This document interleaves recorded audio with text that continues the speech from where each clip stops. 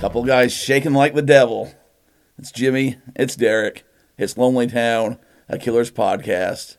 And we are breaking down the Sawdust album. And we are to the first song on the trilogy. Is it the first of the Murder trilogies? Yep. Leave the Bourbon on the Shelf, Jimmy. And that's a place where I think you've always left the bourbon, is just on the shelf. Yeah, I was trying to think what's the more appropriate Nephi title, or what drink should be left on the shelf. Leave the Mountain Dew, or if you're Brandon now, probably the Coke on the shelf. Slurpee was my other idea. But. Leave the shirt. Yeah, Slurpee. Yeah, I don't know. And then it melts. So. But yeah. So we're breaking it down. We're going down more of the sawdust hole, as it were, and I don't know. I trying to come up with the trilogy here, and my first question, I guess, is if you're going to do a trilogy of songs, why didn't you include them all on the same album? Like, I kind of don't understand why this one was left off of Hot Fuss, except for, I guess, tone's a little different, but if this song never came out, it would just be one of those urban legends of, there's another song about how this all started or something like that. But it just had me thinking the other day when I'm listening to it of these three go together. Are you just going for the best quality of songs or the best fit? I don't know.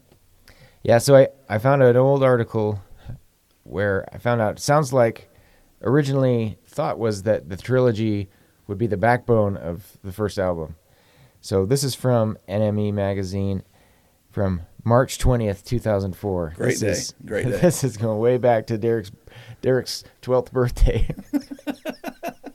Yes, my 12th birthday. Maybe 20th, 22nd.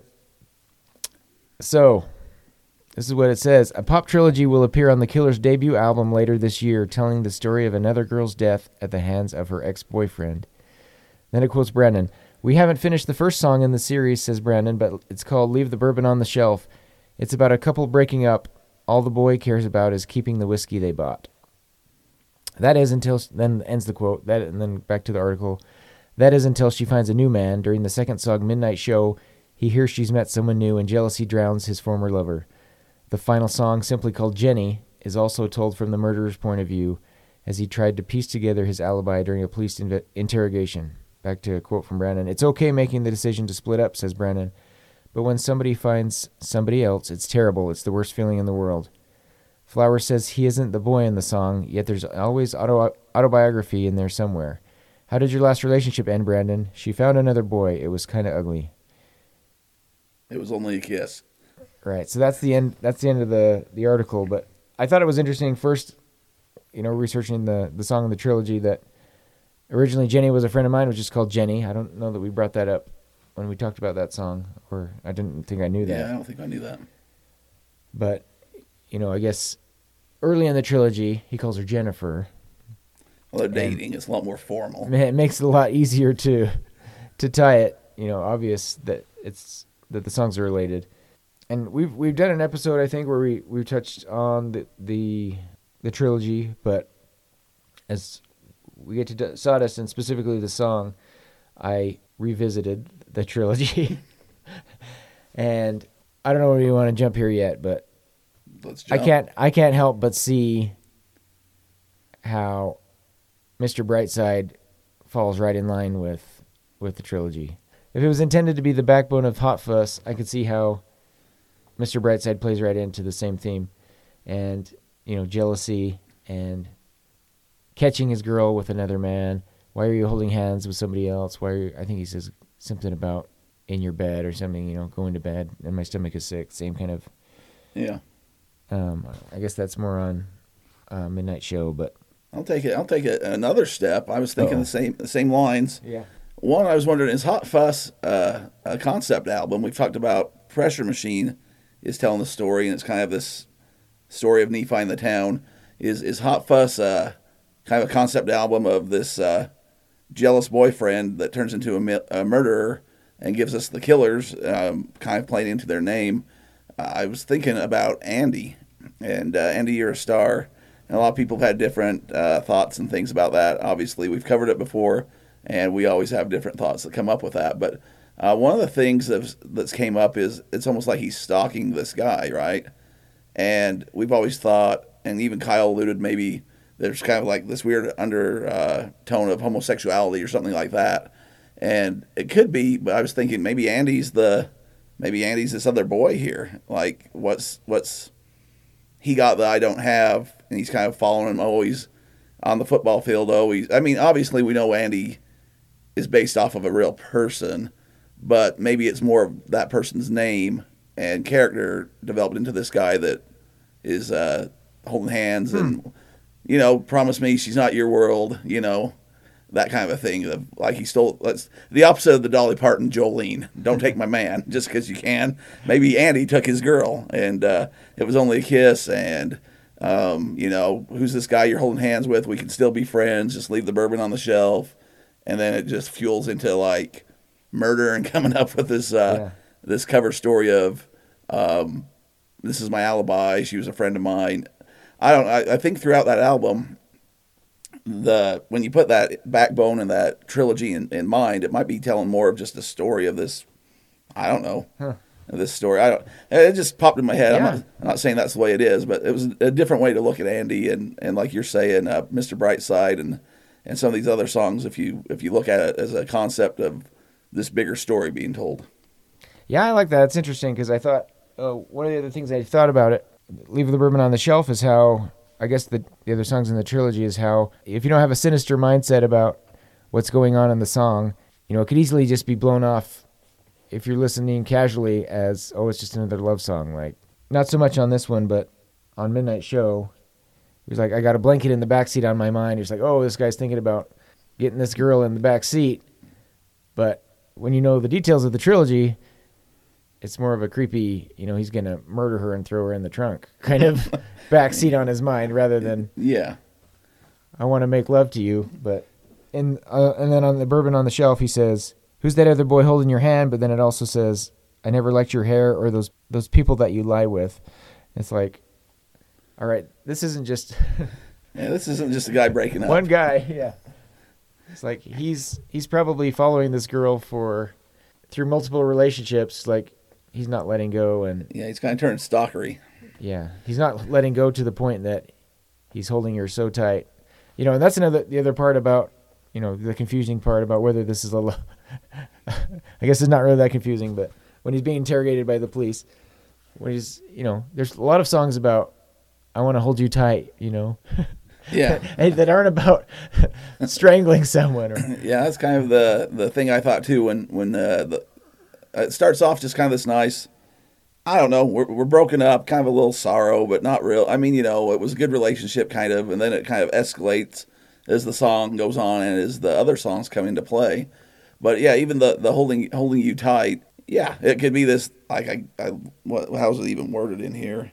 I'm not satisfied until I hold you tight. And you can say, oh, that's just a guy trying to win her back. And man, he just loved those hugs or something like that, right? And then took my baby's breath beneath the chandelier. Oh yeah, I'm just kissing. Yeah, we're just kissing her. I took her breath away. Took her breath away, or it goes back to she couldn't breathe as I held her close in the other song. And then how I've said live, he'll slip into, sometimes he'll say she couldn't breathe as I held her throat or whatever. He said something about that, and it gets a little creepier. But yeah, it could be just such innocent play on words there of this love song. But then when you see the whole picture, you can put the pieces together of like, oh no, he wants to strangle her. Like he's stalking, he's jealous, he's got some of these tendencies coming up and being shown. And it's not just a simple just we'll break up, just leave me the booze and I'll be just fine. It's putting seeds that plant to go on throughout the rest of the album and the rest of the trilogy, which again makes me wonder why it wasn't originally included in the Hot Fuss to set that story up, unless maybe they thought, hey, this is your debut album and you already named the Killers. Maybe, maybe we don't. It's a little too much. Yeah, maybe there's a little too much heat coming out. Or let's just pick your two favorite of the trilogy. Yeah, I don't know. But yeah, like you're saying, some of those other songs, even though they're not directly trilogy songs, if you look at the lyrics or kind of think about it, they obviously could lead to play back into these songs or some of these themes. Well, yeah, especially when you bring in Andy, which I hadn't thought about before, the tie-in of that song, where we talked about the tie-in with Desperate Things, where it talks about the local hero sports bar, and that song is about murder. So, yeah, it all flows through all the way even to Pressure Machine. So Yeah, I mean, we've had a debate about Andy and Brandon and even off air relationship status and different stories from different people. But in this context, I just kind of thought, maybe it's just a character there, and Yeah. I don't know. Tell me she's not your world. I just kind of played into being obsessed over the girl more than the relationship between the guys. Like, you got everything else. Why'd you take my girl? And this is the girl he's been stalking. And in that song, he's definitely stalkery as well. So we know that the real life Brandon, as far as we know, was never a big stalker. Yeah. So I just thought, well, maybe it's some more character work here that never, I don't think has ever been discussed anyways. Yeah, it makes that song interesting to have, this intriguing character who has a dark side, and he's Mr. Brightside. Right. Exactly. Yeah, and you don't have to look much further than the Murder Trilogy to find an example of when people are in love, they do desperate things. Yeah, it kind of all plays together. That was the other thing. I know we're always looking for that, but I mean, it does. It kind of plays hand in hand with Pressure Machine and some of the songs on there. Could be going back to Nephi and feelings that you had around the time of leaving and the time of coming back. But I also think there are kind of some universal themes we've talked about in the past: the Johnny Cash, God, love, and murder. And I think those aren't just exclusive to Johnny Cash or to country music by any stretch. So some themes that we'll see throughout all music is that love, death, and murder, or love, God, and murder. I guess death and murder are kind of the same thing. So, like you started the episode with, there's just some more of the same themes that we've seen in the first few albums of the devil. In Midnight Show, he talks about a crashing tide. You can't throwing rocks against the riptide. And then we didn't ever really talk about Midnight Show when we did Hot Fuss. It's a really creative lyric that I think is probably one of those tattoo kind of things, but in the context of the song, it's pretty sinister. Where he says, "I took my baby's breath beneath the chandelier of stars and atmosphere." It's a cool lyric. The chandelier of stars and atmosphere. Again, goes back to the beautiful night sky in Nephi. The outdoors. Yeah. If you're going to murder somebody, Jimmy, and I'm not saying you're the type of guy that would, but are you going to do it underneath the stars out west of Nephi, or are you going to be a Vegas out in the Vegas desert with the mafioso type folks?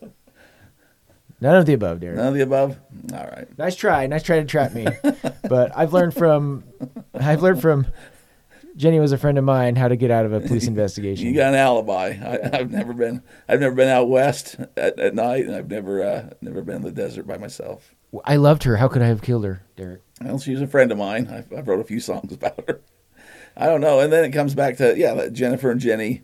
Obviously, there's people we know with those names, but it's very common. So I'd like to know if it was based off of just the namesake, as far as it's never been discussed that I've been aware of. But it makes me wonder if it's based off anyone we went to school with just for the name, or if it was just a random generic girl's name, because Jennifer is a pretty common name. Yeah, I guess we're going to get a Chaparral High School yearbook and see. I guess we'll have to go through and see. We'll have to do some stalking ourselves. No. Do our own research.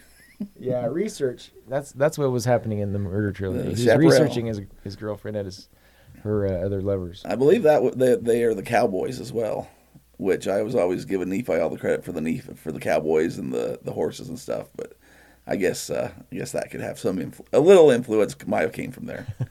Well, Jimmy, I'll put the bourbon back up on the shelf unless you got anything else to add. I think that's about all I got for the first of the trilogy, which we've already kind of covered. Yep, just another gratitude shout out for the Killers making Sawdust, because, like you said, if they wouldn't have come out with this B-side type album, we might never have heard it, and we wouldn't have known it existed. So hopefully in the future, they won't hesitate to.